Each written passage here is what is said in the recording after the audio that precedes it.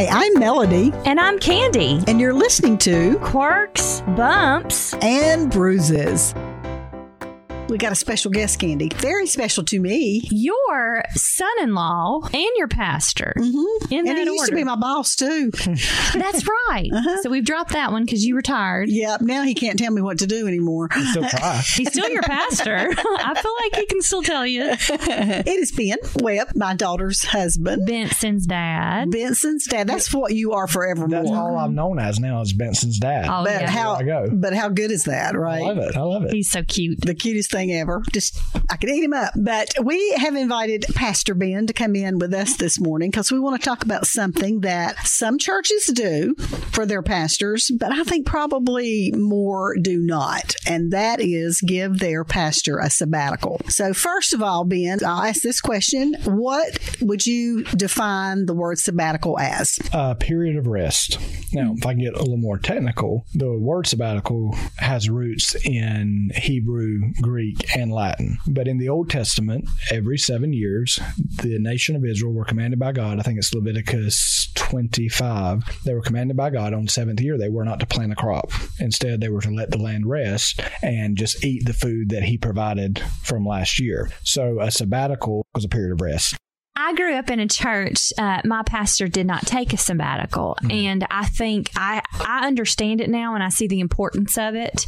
But I do hear so many people say, well, the pastor's off on Monday, or, well, they're going on a vacation with their family in a couple weeks, and that's not necessarily time away to rest. Well, let me say this. You said your pastor did not take a sabbatical, or was it that your church would not give your pastor a sabbatical? That's Is that it. more Yes. like it? So I want to talk to, because our church back this past October allowed Ben to be out for 6 weeks on sabbatical. And Ben was very honest with our church about during that time what you were going to be doing. And it was rest. It was not going to be anything to do with church, although you did attend different churches on Sunday. So there's so many things that we could delve into here. I guess maybe the first one being, as a pastor, what is the importance of giving a pastor a sabbatical? Well, I think not that pastors are better than anyone else. All God's people have their place in the kingdom, but the pastoral role is different than any other job in that you are never off. So Monday is my day off, technically, but there's never a Monday that I don't get calls from people in the church. And on Sunday, when I finish preaching on Sunday, no, not all pastors are like me. I can only speak for myself, but when I finish preaching on Sunday, as soon as I say amen on Sunday, I'm preparing for next Sunday. Mm-hmm. I'm automatically thinking about next Sunday's text. On Monday, even if I'm off, at some point on Monday, I'm going to sit down and read the text I'm going to be in next Sunday and kind of sketch a little outline. There's never a moment, if a pastor is really involved as he should be, there's never a moment when the church is not on your mind, when you're not thinking about the next sermon. And so for a pastor, in one sense, there really is never a moment off. I dream about the church at night. I dream about the things that need to be done. I dream, so I think that is one unique thing in the pastoral role in ministry in general. You don't get off at 5 o'clock and just go home. It is a 24/7 responsibility. And quite frankly, we definitely weren't made to carry that kind of weight all the time, year after year without a break. So I'm going to give a few statistics here, and you can kind of elaborate on this and see if you feel the same way. 42% of pastors are thinking of quitting the ministry. That's in the here and now. 51% from mainline denominations. Almost half are under age 45. So that's young pastors that are already thinking of quitting the ministry. Now, I want to say something here that might not be popular, but there does need to be a differentiation, and we can't really do this necessarily, but there needs to be a differentiation between people who are vocationally involved in ministry and people who are called to ministry. There are people who go into ministry because they think it'll be a good gig. You don't have to work much, you'll get paid well. Well, they get into it and find out you have to deal with people and you don't actually get paid that well, and you actually have to work a lot. So some of that naturally weeds out people who are not actually called. So I'm not so concerned when somebody who comes into the ministry who just thought it would be a good gig or their parents pushed them into it. I'm not so concerned when they walk away. I am concerned, though, when people who know they have a calling of God on their life get so discouraged or so burnt out that they just feel like they can't take another step and they're just going to have to walk away from the ministry altogether. So I do think that needs to be differentiated. differentiated. Yeah, I see what you're saying there. 90% of pastors report working between 55 to 75 hours a week, and that was pre-COVID. Yeah, and that's normal. That was pre-COVID. I will say there's some weeks I might occasionally, there might be a week that I only work 30 hours, but that is so rare because the 5 weeks leading up to it, I worked 70. Yeah. That is one unique thing in the pastoral role is the ebb and flow of ministry. If you're going to have one funeral, you're going to have 3. Yeah. It's almost always that way. So I would say for a normal pastor that's doing his job, 50 to 60 hours is the average that he's working in a week. For me, it takes me around 15 to 20 hours to prepare a sermon. And then there's the visits and the meetings and those sorts of things on top of that. So just the emotional baggage, I think that, preachers know all the secrets and, exactly. People have confided. And I think just carrying that alone can wear you down. Paul talked about the care of all the churches. And he was talking about multiple churches. Just the care of one church that I'm giving to shepherd can really at times weigh you down. So there needs to be times where you're given a break from that, just a mental break to step back and step away from it. 71% of churches have no plan to ever give their pastor a sabbatical. 71% of churches. I think people may be unfamiliar with it. Or I could see if I thought about my pastor going on one, like, well, who will fill in for him? What will happen to the church while he's gone? And I think that may be why people don't offer that as freely. I will say one thing historically, so let's back up where sabbaticals come from. Sabbaticals are not some new invention that somebody came up with to get a vacation. Yeah. Historically, sabbaticals have been practiced not just by pastors, but by professionals. We're in this environment now where everybody has to work the 40, 60-hour work week. That's something that we've kind of created over time. So productivity is a big expectation, and people can't even imagine giving someone, a month or 2 months or a summer off. But the historical sabbatical was actually a year granted to someone for every 7 years of work or ministry. Yeah. So, and it was a paid leave, time for them to go away. If it was a professor, he would go away and maybe do a research project or refresh himself. If it was a pastor, it was time for him to go away and get filled. So when I came to Crestwood, the church was so generous to me. I never asked for a sabbatical. When I came to Crestwood, they told me when they called me as their pastor that they were going to give me a sabbatical in 5 years. And that was because the pastor before me really pushed for me to get that because he saw the necessity of it. He saw the value of it. So they told me that they would give me that in 5 years. Well, when those 5 years came, I had people in my extended family. The church never had any problem with it, but I had people in my extended family who were involved in ministry themselves that just could not believe that I was going to walk away from the church for 6 weeks. And they asked me, our church is in the SBC. So they asked, was that a Southern Baptist thing? And I had to answer them, no, it's a historical thing. Yeah. Historically, churches, pastors have taken time away. Spurgeon used to have to take long periods away from the pulpit because his health was so bad. He would have to go to the French coast just to restore himself and revive himself to be able to go back and bear the weight of ministry again. So sabbatical is not a new thing. It's actually historically a thing that people do. We have just, I think because of our mentality about productivity, we've dismissed it over the last few years. And I would actually go so far as to say our dismissing these periods of rest, we think it's godly because, hey, I've heard pastors say, if I'm going to burn out, I'm going to burn out for God. My answer to them would be, brother, that's sin. Rest is God's design. Nobody has to burn out. Rest is God's design. On the seventh day, God rested. You find this rhythm of rest all through Scripture, and that doesn't mean we're under Sabbath law, obviously, but all through Scripture there is this rhythm of rest because our bodies and our souls need rest, and if we don't take it, it's like Jesus said to the disciples, there was so much going on around them, they didn't even have time to eat, and Jesus called them to get away from that and have time to rest. So times of rest, periods of rest, whether it's a sabbatical or something shorter, is actually ordained by God for our bodies and our souls to be renewed and to be refreshed. So it's actually more of an ungodly thing not to take times of rest than it is to take times of rest. Like you said, Candy, first of all, I think churches don't think about it. And I do think another thing is, well, I work a hard job and I don't, get extra time off because I have been on a church staff. I have been under a lot of pastors over the years of being on staff, and I have seen the stress, the work, the extra, the vacations that you get called away from, the just constant,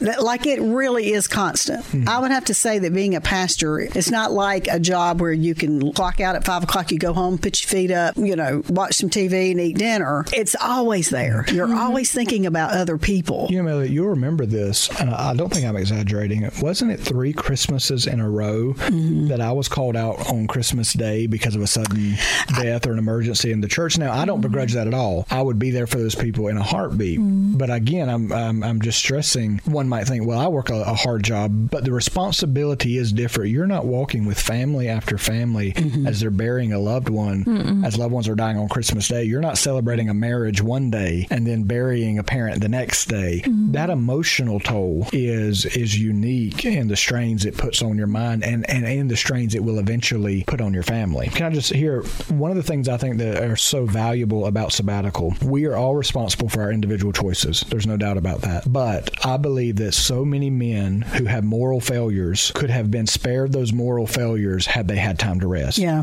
Because when we get spiritually and physically weak, I know I'm more prone to give in to temptation when I'm tired. And so when a man, as a pastor, is going, and there's never time to rest, there's never time to replenish, he's going to be more prone to temptation. And I believe so many moral failures rise out of not having time to rest and to walk with God personally and be replenished. I really feel like a lot of pastors might still be in the ministry, might not have had moral failures if they had just been given a season to rest. Yeah. Wow. I agree with that. I know personally for you, in Ben's case, that sabbatical, God's timing, perfect. Lindsay and Ben had little baby Benson in April, and then you lost your dad on Father's Day in June. And so that sabbatical in October could not come I soon enough for you, because not only did he have a baby, not only did he lose his dad, but he was shepherding a church. So thinking through that, and possibly you're listening right now and thinking, well, we've never given our church a sabbatical. We've never even thought about that. That's okay. We're telling you now that may be something that you do want to talk with your leadership about. Is this a possibility that we could do for our pastors?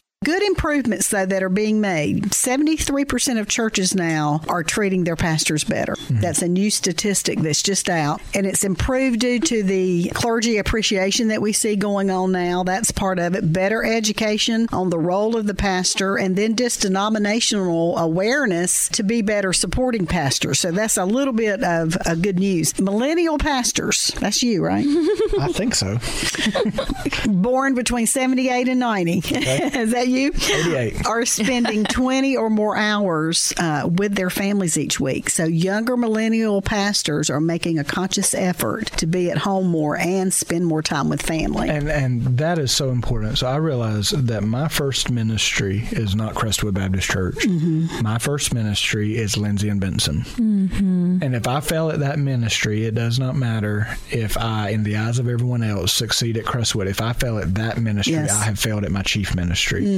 Billy Sunday said, Billy, according to his own testimony, all of his children died, according to his word, as infidels. All of his children died unbelievers. Billy Sunday said if he could do it over, he would let the whole world go to hell and make sure his own children knew the Lord. Wow. And so I think that's actually a good improvement. And two, there's a young man that I'm discipling, and I'm trying to help him understand as he goes into pastoral ministry. Part of his pastoral ministry is to take care of his family well and to model for the men in the church what it looks like to take care of his family. So the family is the first ministry, and me and my wife try to be real careful about that. And I think at this point we've struck a good balance that my first priority is my family over the church. And that doesn't mean the church is necessarily being gypped or not getting what it needs. Actually, I'm doing what I'm supposed to do, and I'm modeling for the church what a healthy marriage and fatherhood is supposed to look like. Well, and I think that we have done an injustice, the church, with the belief through the years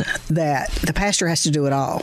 The pastor has to do all the visiting. The pastor has to take care of this and that. And when in reality, there is a reason to have leadership, as in deacons, as in elders, to help the pastor take care of some of those things. Because truthfully, your number one job, as far as the church goes, is prayer and the Word. Prayer and being in the Word. And we don't allow that a lot of times in the church. Scripturally and structurally, we have assigned the pastor to do every job. That's what he's paid for, right? That's our mentality. I don't get paid for that. He gets paid for that. But if we're letting the Bible actually be our ground, our basis, our guide, the pastor's role, the whole reason deacons were even installed in the early church was to care for the physical needs of the people. The pastor's role, they said, we shouldn't leave and wait tables. We should be giving ourselves to prayer and the word. So they first ordained deacons to take care of the physical needs of the people. We have kind of flipped that. And actually, in a lot of churches, deacons function more as a government than they do as servants. Deacons are actually a part of the church to serve the church. Deacons are the church's chief servants. But what ends up happening is pastors do everything plus the word and prayer, and it doesn't help the church, it hurts the church. The pastor's role is to equip the saints for the work of the ministry. So it's not my role actually to do the ministry, it's my role to enable the people to do the ministry. The ministry of the church primarily is carried out by the people, not by the pastor. But we've so flipped that and so reversed that. What happens is the pastor or the staff is so overweight and they've got so much to do, and they're actually not doing anything well because they've got so much to do. They're not doing anything well. And then the church is just sitting there watching, observing, not actually being involved. And that is actually contrary to Scripture. So the idea that the church is going to fall apart if the pastor walks away, well, that tells me your church is not healthy. This is such a wonderful discussion to have, and I love that we're talking about it. We're inviting churches to think about it, to ask questions about it. And because it is such a big topic, we are going to continue part 2 of this podcast next week, and we will delve into a little bit more about how to prepare for your church to give your pastor a sabbatical. So that's part 2 of Quirks, Bumps, and Bruises next week with Pastor Benjamin Webb of Crestwood Baptist Church in Winston-Salem. Thanks for listening to the Quirks, Bumps, and Bruises podcast with Candy and Melody. If you enjoyed the show, please take a moment to subscribe, rate, and share the podcast. You can learn more at joyfm.org.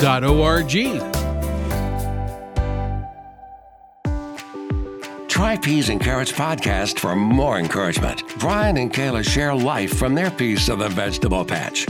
Expect a laugh, find common ground, and hear stories you can't wait to share. It's a podcast about doing life together, growing in Christ together, and learning to laugh no matter what comes your way.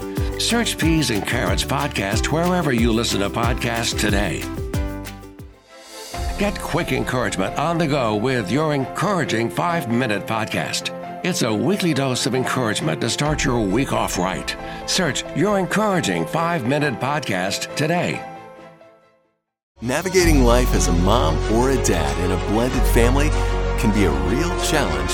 But working together with God's help, there are strategies that work and ideas to cope. Blended is a podcast hosted by dad and pastor Derek Withrow, designed as real help for the 40% of families with kids from a previous marriage. Make it your next download on Apple, Google, or wherever you listen.